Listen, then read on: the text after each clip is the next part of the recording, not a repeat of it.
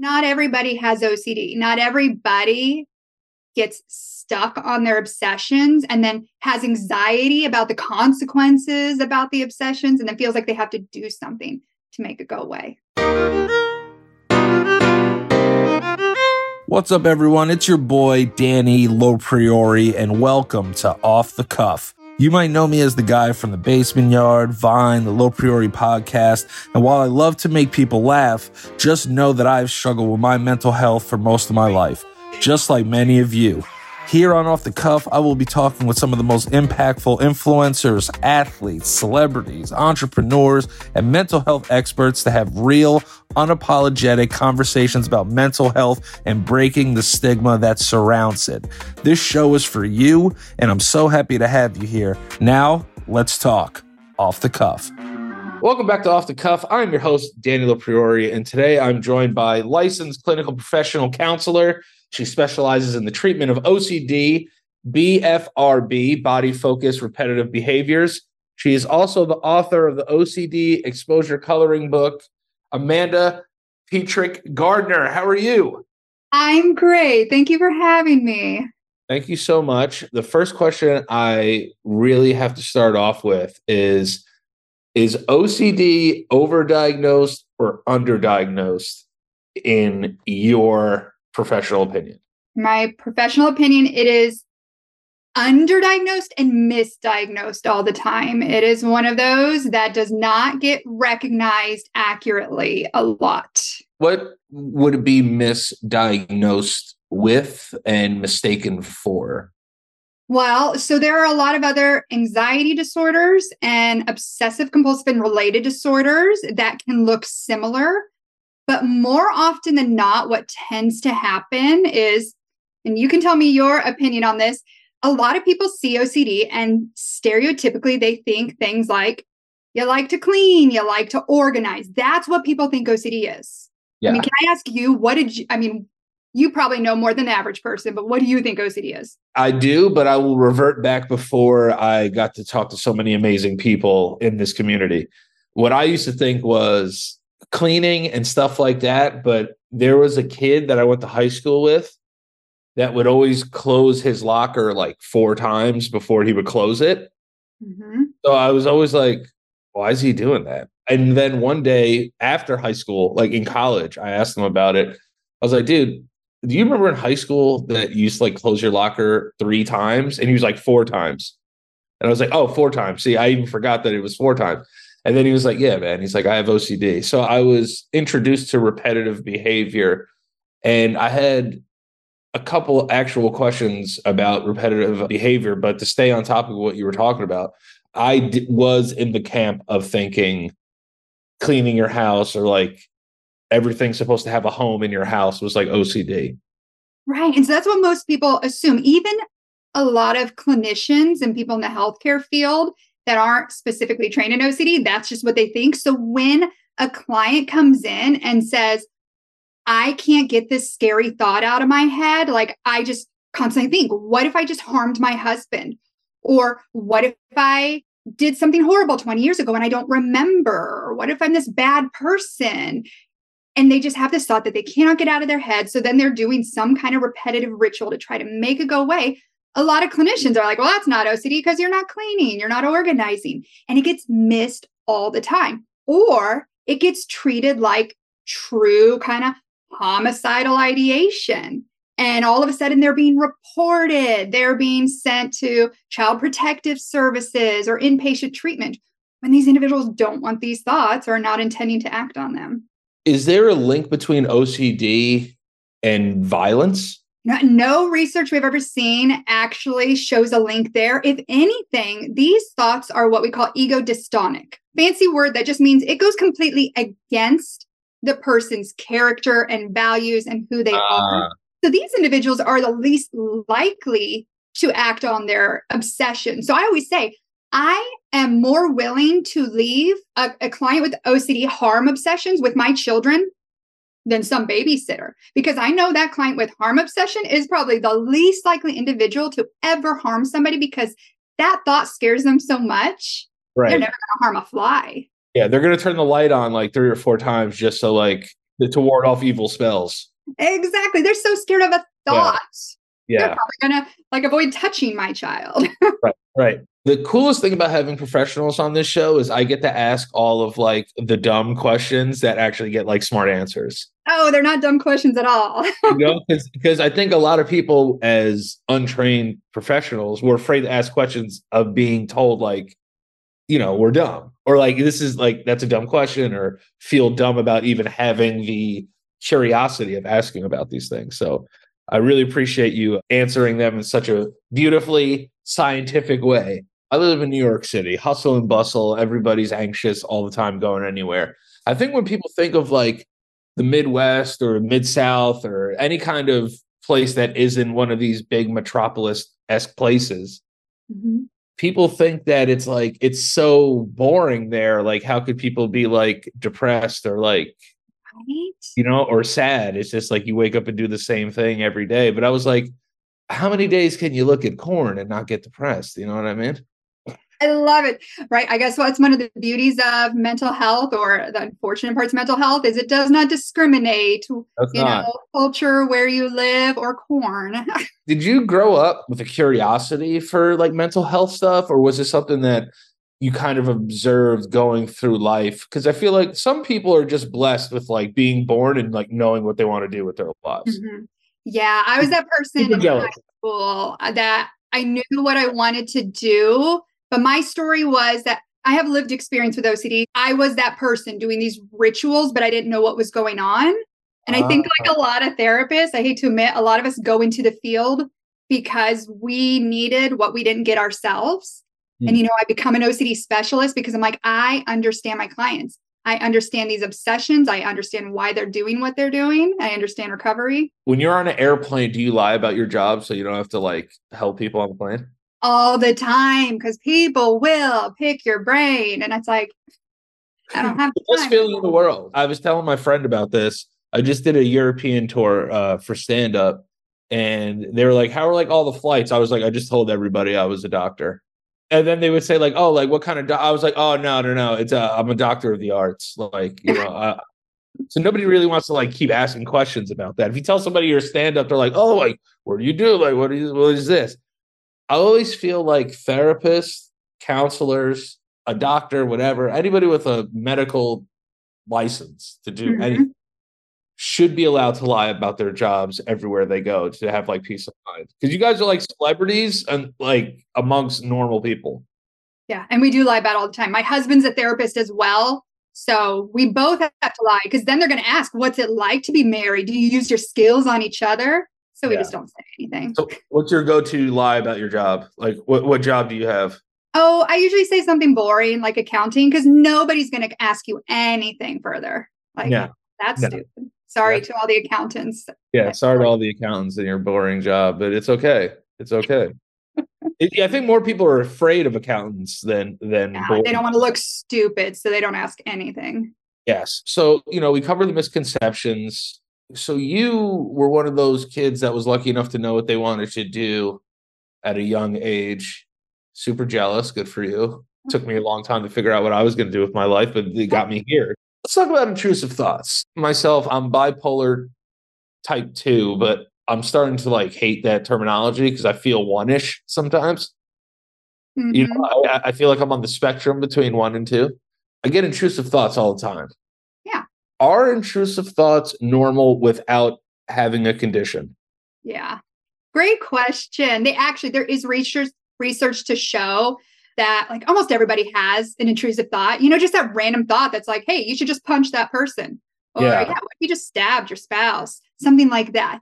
There's this joke in the OCD world that says like, 90% of people have intrusive thoughts and the other 10% are lying. Right. Everybody has just that random thought that comes out of nowhere, but not everybody has OCD. Not everybody gets stuck on their obsessions and then has anxiety about the consequences about the obsessions and then feels like they have to do something to make it go away. When I was in college, I took psychology by accident, actually. So when I took psychology, my teacher just signed me up for it. I didn't like seek it out. I wasn't one of those people that was really interested in psychology. But then I got interested in psychology after this statement that my teacher said. My teacher stood up and goes, who here has ever just thought about punching their spouse in the face? And I put my hand up, and I think it was like only 2 people that put our hands up. They go, and they alluded to what you said. It's like, all right, so there's 2 people telling the truth and everybody else here is lying. Yeah. So I kind of understood like, oh, like in a sense, these thoughts are normal. So then when do they go to not normal? So now there's a couple different models that help explain OCD. And, you can decide which model you kind of connect with. Okay. There's the appraisal model, meaning like for OCD, they might think, okay, you have a random intrusive thought and then you appraise it, meaning, okay, what if you just punched your spouse? And you might be like, oh my gosh, why would I think that? What's wrong with me? Who would think this? And then because of the anxiety from that appraisal, you're like, oh, well, I better avoid my spouse or I better go knock on wood. Okay, so that's kind of this appraisal model. Now, there's this other model, other treatment for OCD, an evidence-based treatment called inference-based CBT. And they say, yes, random intrusive thoughts do exist. That thought of, what if I just punched my spouse? But they say that the obsession itself is not random. But go with me here.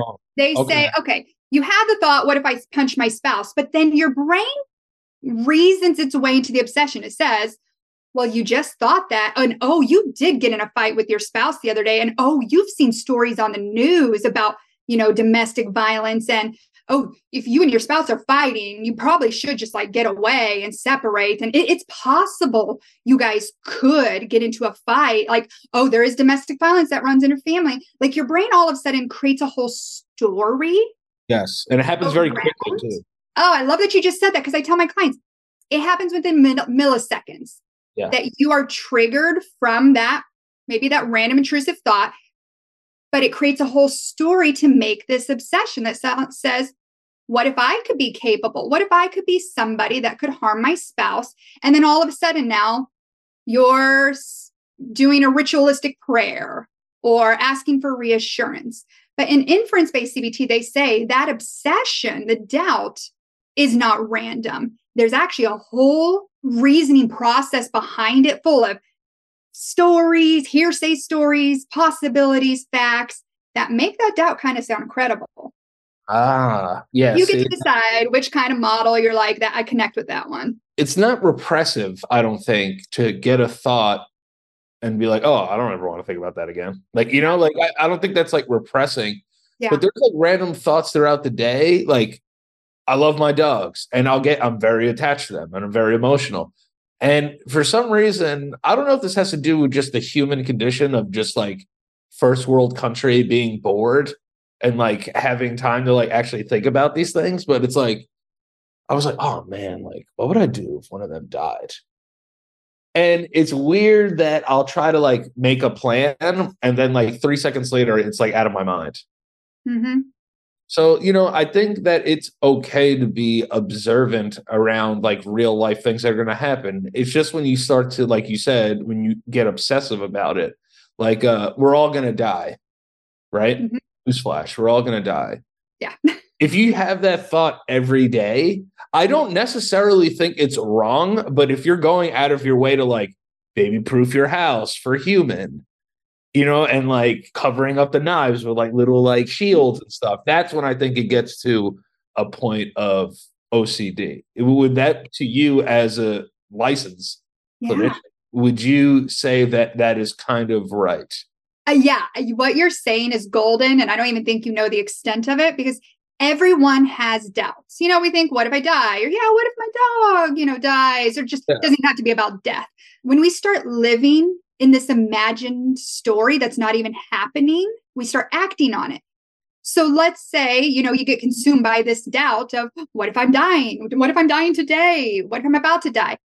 And you start acting on that story that's not even happening right now, right? And doing compulsions from, again, it could be repetitive prayer. I'm not saying prayer is bad, but it can be compulsive, researching and Googling and reassurance seeking and all those kind of things. That's when it becomes the concern. Just having a doubt is not a concern.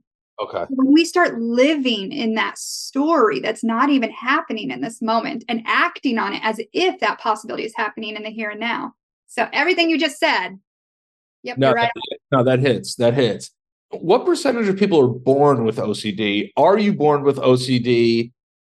And is there like a direct link to genetics when it comes to OCD? Yeah, most research and researchers believe there is a biological and thus a genetic link. So they say, you've had this. This is just how your brain works. It's nothing you've done wrong. Like there are structural abnormalities in your brain and the way that the neurotransmitters work, just things are not communicating correctly. So, yes, and then definitely a genetic link there. If you have OCD or an obsessive compulsive and related disorder, you're more likely to have somebody in the family that does. And I think the current stats, don't quote me on it, are 1 in 100 people have OCD. Okay. So it's like, wow, more people have herpes than OCD. That's actually. How do you just know that fact? Well, they say it's 1 in 5, so if 1 in 5, Yikes. 1 in 5. All right. So that's actually reassuring that more people have herpes than OCD. That's actually nice. It's actually nice to think about in a weird way. I don't know if I'd rather have herpes or OCD. That's what I'm saying. I always say on this show, the human brain is the greatest invention ever. It's untouchable. But the way that it could have like slight ticks and like this amazing work machine that could, I don't want to say hinder on the like insanity, because I feel like a lot of people that I've talked to, my brother has Tourette syndrome, for example.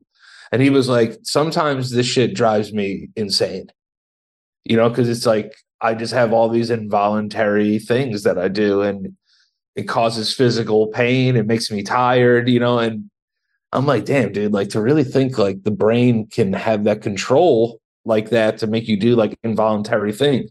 So to bring it back to OCD, what my brother had is genetic and biological. We've had other people in our family with certain kinds of tics and stuff. Can like a traumatic brain injury cause OCD?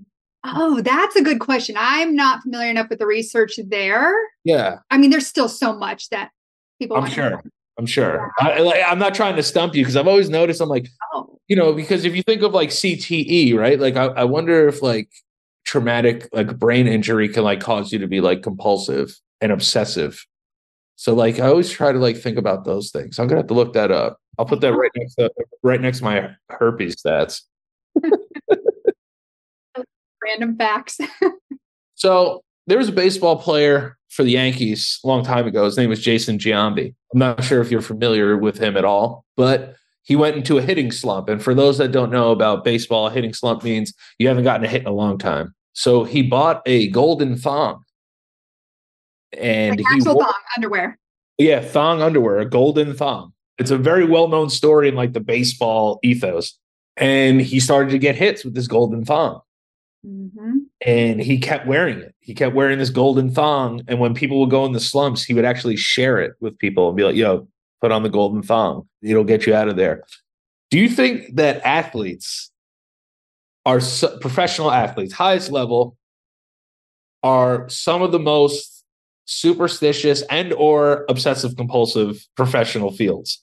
Yeah, we do see this among athletes. And I'm glad you brought up superstitious behaviors because that can border along obsessive compulsive disorder, whether or not it meets the criteria or not. Like it absolutely can.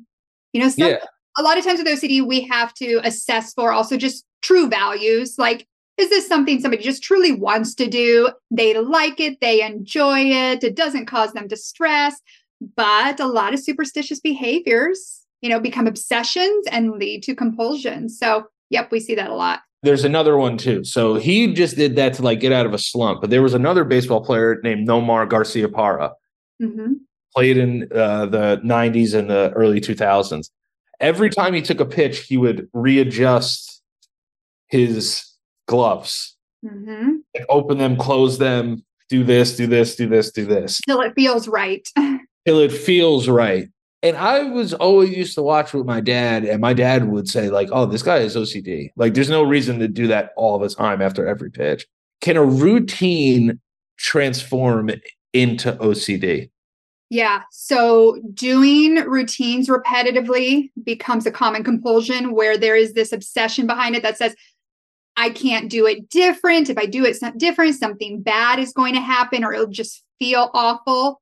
So that's a common presentation too. In the sports world, we see a lot of times presentations with numbers, lucky numbers, unlucky numbers. Like you mentioned, the just right feeling, having to do something until it's just right. Otherwise, it'll feel bad or something bad will happen.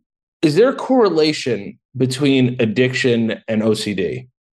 Like, are people with OCD more susceptible to being an addict, whether it be gambling or drinking or drugs or sex or whatever? Good question. I wouldn't necessarily say a correlation, but as far as like a comorbid disorder, meaning you have a higher chance of having both, absolutely. So same thing with like OCD, and more likely to have depression or another anxiety disorder. Substance use is on that list. So like how there's bipolar 1, bipolar 2, right?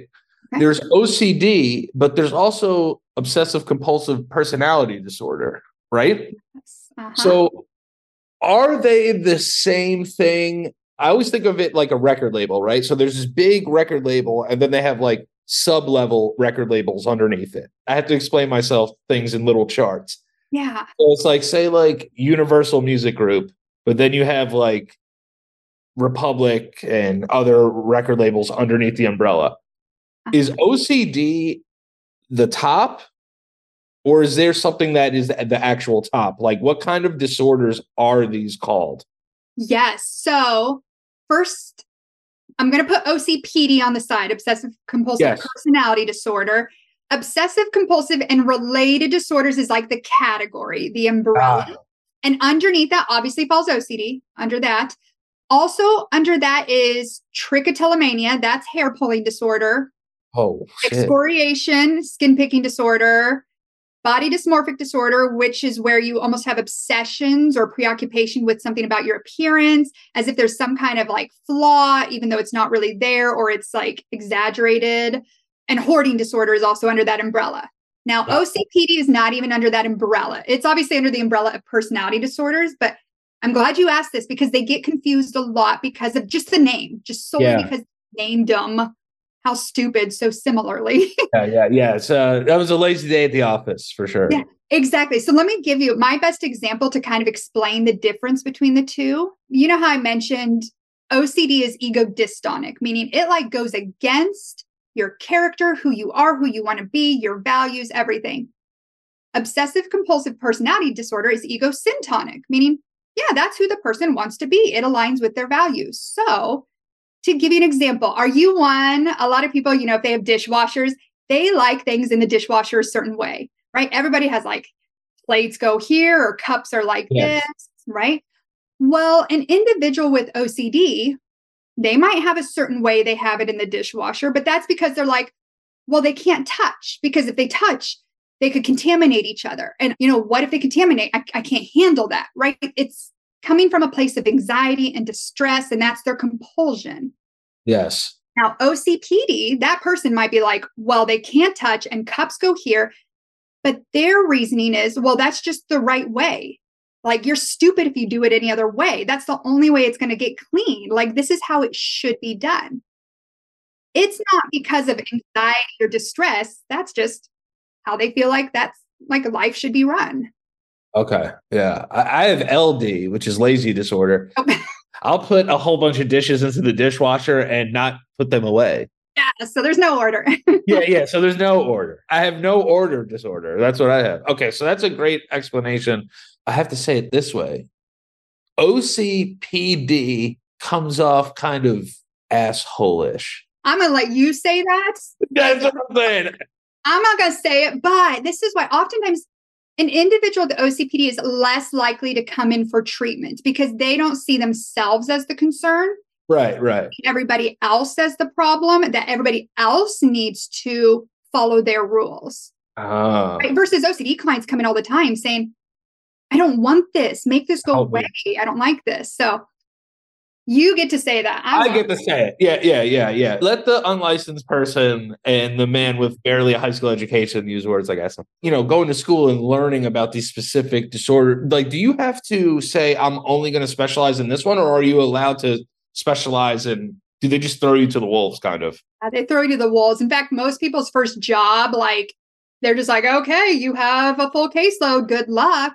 you can generalize and do everything. And a lot of people generalize, and some people decide to specialize if they find something they just truly love and they want to have that niche. So that's what I did. We talked a little bit about you being a kid, right? Do you deal with OCD? Like, were you diagnosed? Did you like have something like a moment in your life that was kind of a thing? Because I feel like sometimes in life, you don't need like that one moment that like turns your life around. It could be an encompassing experience. It's your entire life, Was there like a moment where like maybe your parents were kind of like, what's going on with this kid?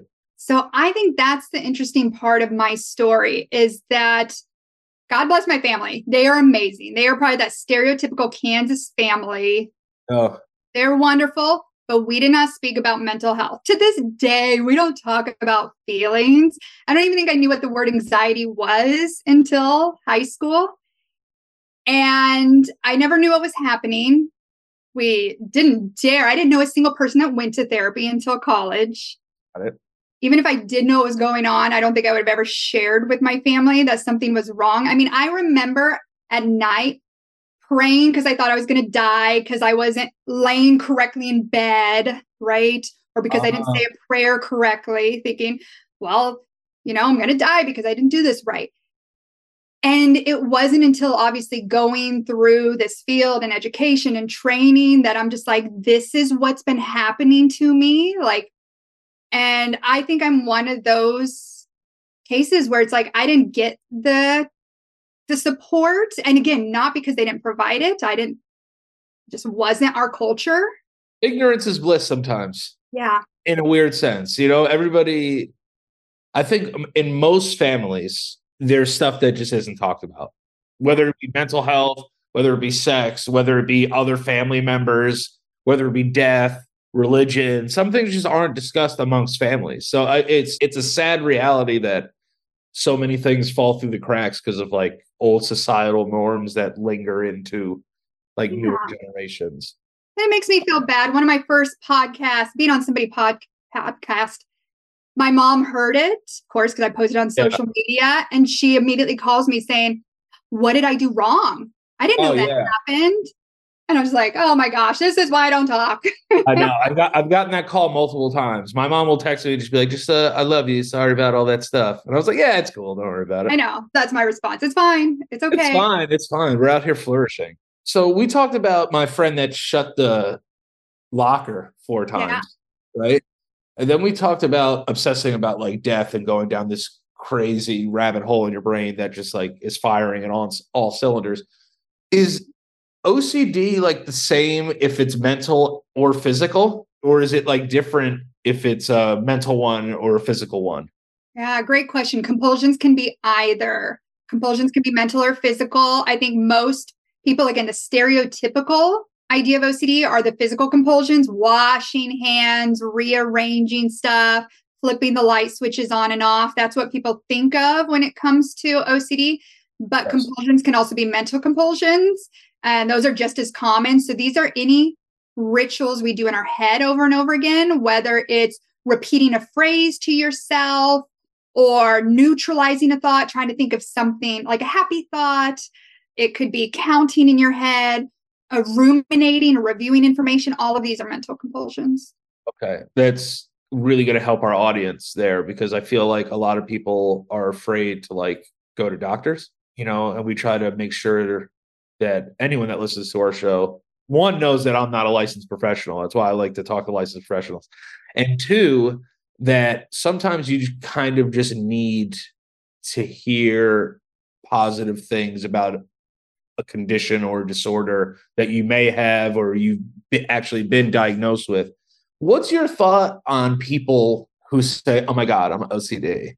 Does that make your blood boil and you want to say something, but you don't say something? Yeah, it's like nails on a chalkboard for me. Okay, first, I'm not even that smart when it comes to English and grammar, but like the grammar of it, I'm so OCD. I'm so obsessive compulsive disorder. I'm like, that's just incorrect. You don't say I'm so cancer. I'm so diabetes. Like, ew, like it like bothers me on another level as far as language. Yes. But no, we were talking a little bit before this about how my wife says, you're doing well. You have to say you're doing well. You're not Yes. doing well. And now when I hear people say I'm doing good, it kind of drives me nuts too. Right. English. But so not only the English, but then because they use a mental health diagnosis as an adjective, like just say I'm so obsessive or I'm so orderly or I'm so organized. Like it's not hard. Yeah. Just say Go around saying I'm so schizophrenic. We don't say I'm so major depressive disorder. Like we say, I'm so sad today. Yeah. I'm so major depressive right now. It sounds stupid. Like, come on. Yeah, it does. That does not sound great. Treatment for OCD. Yeah. Is there a medical way at attacking it without therapy? There are medications that are shown to be effective. Any OCD specialist or psychiatrist will tell you that it'll be more effective with treatment, with behavioral or CBT treatment in conjunction. See, because I always think about it too, because I'm in the process of weaning off anti-anxiety medication, right? The one I'm on is clozapam. It's Klonopin. It's just a generic form. Thank you. Shout out my insurance. I'm team generic all day, every day. I'm a generic boy every day, all day. Save that money. But it's weird because it's also like an anti-seizure medication. Like, can they use anti-anxiety medications to treat OCD, or is it is it serotonin re-inhibitors and all that stuff? You just got it. The SSRIs, the antidepressants or anti-anxiety medications like the Zoloft, Prozac, those kind are what are shown to be most effective. There are other medications that can be used in adjunct to help. Yes. But yeah, almost everybody will say there's a few evidence-based treatments that are done for OCD. Okay, because I always try to give everybody the complete runaround, because some people are pro medication, some people aren't, and I always say it's different strokes for different folks. I've been on an antidepressant for 5 years now, and I can't really complain about it. In the beginning, I could though, because it made my wiener not work the way I wanted it to. But so that was the hardest thing when the doctor was he's like, "How you feeling about your depression?" I was like, kind of depressed that my wiener is not working the way it's supposed to, though. I was like, and they were like, yeah, we're going to work through that. I was like, I hope you and I aren't going to work through it. I said, I have to go home and deal with this myself. Yes. But I do stress people all the time about this, is that whether you're on medication or not, there's so much homework because you can't live with your therapist. It's impossible. I would love to at times be like, hey man, can we talk about this for an hour? But for me, I don't think people stress the homework enough. When it comes to any kind of disorder, it's mostly on you. I remember when I went inpatient, I was like, oh, this is the greatest thing. And then when I had to leave, I was like, what the hell am I going to do now? Mm-hmm. And then I was like, you know what? I'm going to attack this and go to therapy and do the whole thing. So for people out there listening, it's just take that one small step, to just kind of get better and work on yourself. Don't rely so much on what everybody kind of tells you to do. Find out what works for you. I think a lot of people look for one sole reason to fix their lives. Oh yeah. Luckily, even though there is still some stigma with mental health, it is getting better generation by generation. I am so thankful that right now we have this age of kids that are bragging about going to therapy and who's your therapist and when do you go? And I'm I can't wait for my kids someday. Therapy's just going to be like going to the doctor. Yeah. My doctor put it really, just like you said, my doctor was like, hey man, if you tore your ACL, would you go get it looked at? Yeah. And then I was like, I don't know. Old school Italian kind of. He's like, all right, so let me ask you this. If your appendix exploded and you had to go to the doctor, would you go? I was like, yeah, of course. He's like, why wouldn't you do that for your brain then? I was like, oh, it kind of makes sense. And I was like, all right, let's do this. And, I never thought therapy would work for me, and it's saved my life. So I want people to know that. Can OCD be looked at positively? Can it be turned into a positive thing? So say I struggle with OCD and I have to put my hat on 5 times. Mm-hmm. How do I transfer something like that into a positive? Something like physical or mental compulsive acts. How do I turn that into a positive? Or is it even a negative to begin with? I think the shame we put on ourselves makes it so much more negative. But I think the recovery and the strength it takes for recovery, that's, such a strength of ours that all the individuals I've met with OCD, that's the power there. They're such intelligent individuals, creative, strong. That's the power of OCD. Like, I would never say OCD has any perks or anything other than just making you more empathetic towards others with OCD. But I'm like, these people have the most compassionate hearts, the most creative brains, and the most strength to be able to get through what they're going through. They can do anything in life. So that's what they get from it. So OCD and anxiety, connected or not connected? Intertwined? Yeah. Is OCD considered an anxiety disorder? Is it not? Is it a neurological disorder, like along the lines of like Tourette's syndrome? Where does OCD fit in that pocket between like neurological? I mean, it's all neurological, but like neurological into the sense of like Tourette's syndrome and then just being like superstitious. Yeah. And I'll even be the first to admit, I am not an expert when it comes to Tourette's and those related disorders, but that's in a whole other category. What's interesting about your question is up until a few years ago, OCD was under the anxiety disorders umbrella, like in our diagnostic manual. That's interesting. But recently, they changed it to its own category because they recognize, like, yes, they're intertwined. People with OCD have anxiety. People with anxiety, are more likely to have OCD. Like, they're all kind of comorbid, but they recognize there's enough differences, right? Because of the obsessive nature, the getting stuck, plus the compulsions, that they're like, these need to be separate. Like, they are two different things. I think of them more on like a spectrum than two just totally different things. But then, Tourette's is a whole other category too. So yeah, because I look at it like this: it's like everyone in the world gets anxious. Mm-hmm. Some people just have a tick in their fight or flight response. That it's just like it just happens out of nowhere. And that's what I struggle with from time to time. But I've learned to kind of live with it as I've gotten older. But it's still tough from time to time. So that's I'm happy that we were able to clear that up for somebody, because I feel like we're all really ready to just throw everything in the same basket a lot of the times. And it's like, I got this. I'm like, well, let's go to a doctor and try to like see if we have any of this. I love that recommendation, because I know it's easy to listen to podcasts and see social media posts and be like, I have everything she's talking about. Yeah. And it's just like, hey, like if we really like, I always tell people, if in your mind you really think you have something, go see if you really have it. Yeah.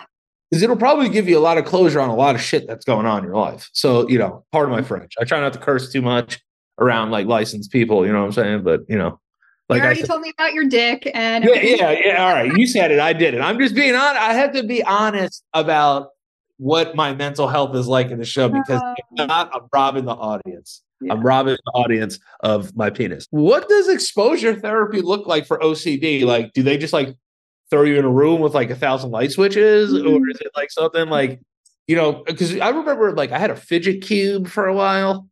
What is exposure therapy? Because I know exposure therapy for someone like me with panic disorder is like, oh, you don't like crowds? You're going to go to the Knicks game. Mm-hmm. So what's exposure therapy for obsessive compulsive disorder? Yeah. So one of the treatments, exposure and response prevention, just like you're describing, would be like, let's confront the fear. If your obsession is stuck on, what if I have cancer? Well, then we might read stories about cancer, or about that news article where somebody passed from cancer, or we might say the word cancer, and so many times until eventually, it's not that we're not going to have a human emotional response to cancer, but there won't be that panic, shocked response every time that obsession pops up. So exposures are just, confronting it gradually so that our body can habituate, which is just a fancy word meaning get used to the anxiety. I always talk about habituation, like when you get into a cold pool. Have you ever jumped into a cold lake or slowly dipped into a cold pool? Yes. And at first you're like, oh shit, this is really cold. And then you got in further and you're like, that's really cold. But eventually you're in this cold pool and you're like, come on in, guys. Like, it's nice. Yeah. The pool did not change temperature. You habituated to it. And that's what exposure is like. And then the other treatment, an evidence-based treatment for OCD, is called inference-based CBT. I talked about the story that OCD creates. Inference-based CBT. This doesn't involve any exposures. It actually helps us resolve how our brain even created this doubt. It's saying your brain is using a whole lot of hearsay stories and a whole lot of random facts and a whole lot of personal experiences to make up this story that's not even occurring. And so it looks at more the root or the why of the doubt and doesn't do any kind of exposure. So we have these like two totally opposite treatments, but both are shown to be about as effective. Just we kind of let our clients explore, which one do they connect better with? Which do they want to do? I love that because cognitive behavioral therapy was so great for me because if you really think about it, like I remember, it's so funny. When I went to the therapist office for the first time, they were like, yeah, like, tell me about your mom. I was like, yeah, she was annoying sometimes. Hey, how do we like fix this though? And they were like, oh, I think you're looking for something else. I think you're looking for cognitive behavioral therapy. I was like, I'll cover my mom and dad like a little bit later in my life. Like right now, it's like, how do I learn some coping mechanisms for me to like not be afraid to take a shower by myself? Mm-hmm. I couldn't shower by myself. I couldn't go outside, couldn't sleep. So like, I was like, listen, like my parents, whatever, we'll figure it out.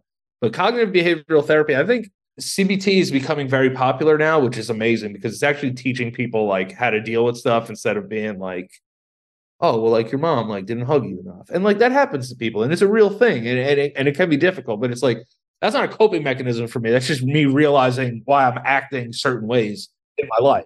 I think having coping mechanisms before actually going into that part of therapy actually helped my therapy experience because it didn't become something where it was like, oh yeah, it's everybody else's fault. You know what I mean? In a weird sense, and I'm just speaking from my experience, I'm not saying all therapies are like that, disclaimer. That was just my experience. So I love where cognitive behavioral therapy is going and the rise in popularity for it.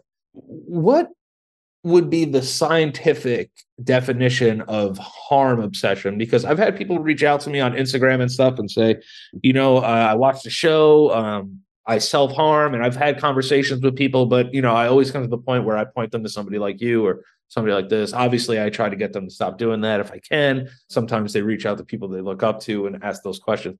What exactly is harm obsession and where does that come from? Mm-hmm.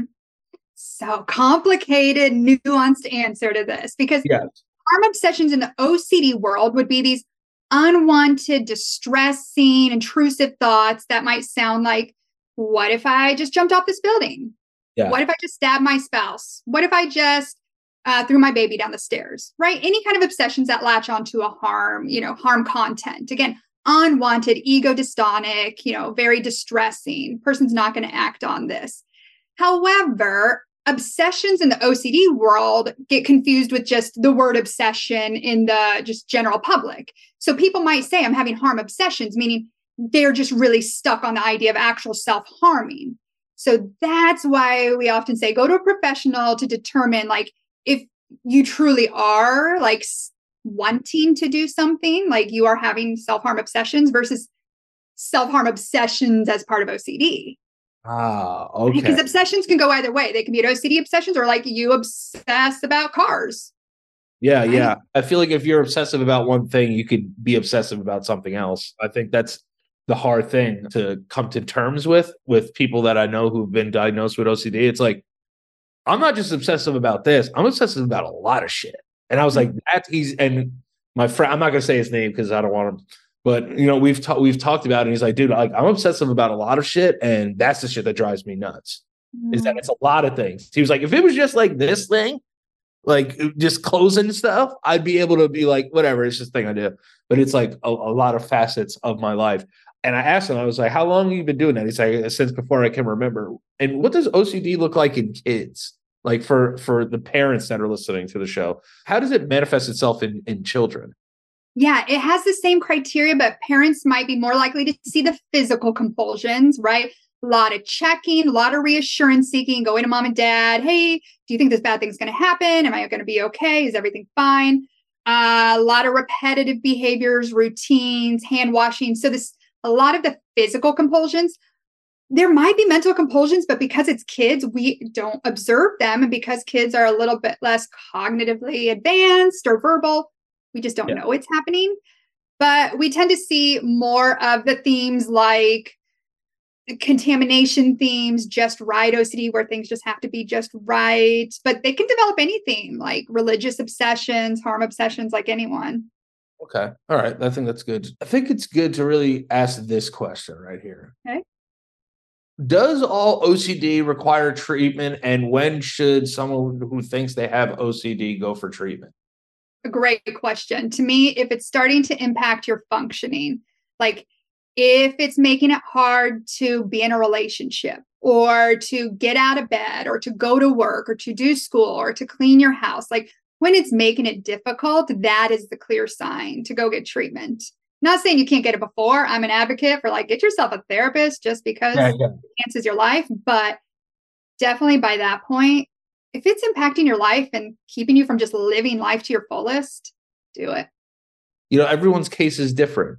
I feel like if somebody feels they have control over it, and to a point where they feel like they're in control and they live with it, I don't necessarily think like that person needs to have to go get treatment if they're okay in their life, Mm-hmm. But I always recommend going because I just love going. I love it. Right. And my last question I ask everybody on this show at the end of every episode is, are you happy today? That is a beautiful question. Yeah, I'm happy today. Things are good today. I love that. I love to ask licensed professionals this question because like sometimes you're like, oh, well, happiness is fleeting. Let me tell you. So it's like, I'm like, damn, that was kind of deep. But like every once in a while, it's like, hey, yeah, I'm fucking happy. And I'm like, awesome. I love that. Where can everybody find you on the internet? Where can we find the book? Do you have anything coming up? Yeah. So I'm mostly present on Instagram. It's anxiety OCD treatment. My website is amandalcpc.com. My OCD exposure coloring books are on Instagram. And then I have a reassurance compulsion workbook coming up in June. So that's coming.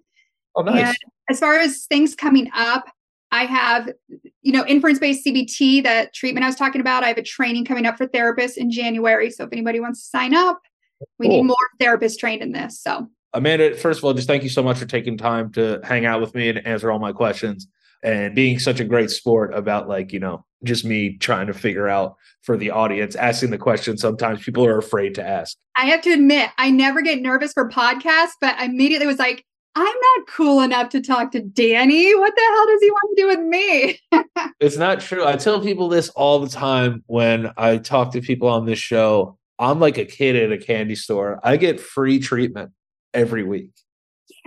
Yeah. So like the joke's on all of you guys. So I need people to keep thinking like that because it's like, oh yeah, it's like, hey, you want to come in for a session? I'm like, no, I just had one. I have another one at 4:00 today, so I'm excited. You're a genius. Listen, you got to find ways through the system. That's smart. Guys, go check out the coloring books. I'll tell you this. I don't have OCD. I'm going to get this coloring book because I just like coloring books. I'll just be honest with you. I'm sorry if I'm taking it away from somebody with OCD, but I have to do it now. I just love coloring books. But yeah, check it out. Check all the seminars. Check out the Instagram. Check us out on Instagram at 101OTC. And again, Amanda, thank you so much for spending some time with me today. Thank you, Danny. Thanks for joining me on another episode of Off the Cuff, presented to you by 101 Life. If you liked what you heard, please subscribe and send us some love with a review. And don't forget, we're all in this together and you're never alone. Peace. Entertainment.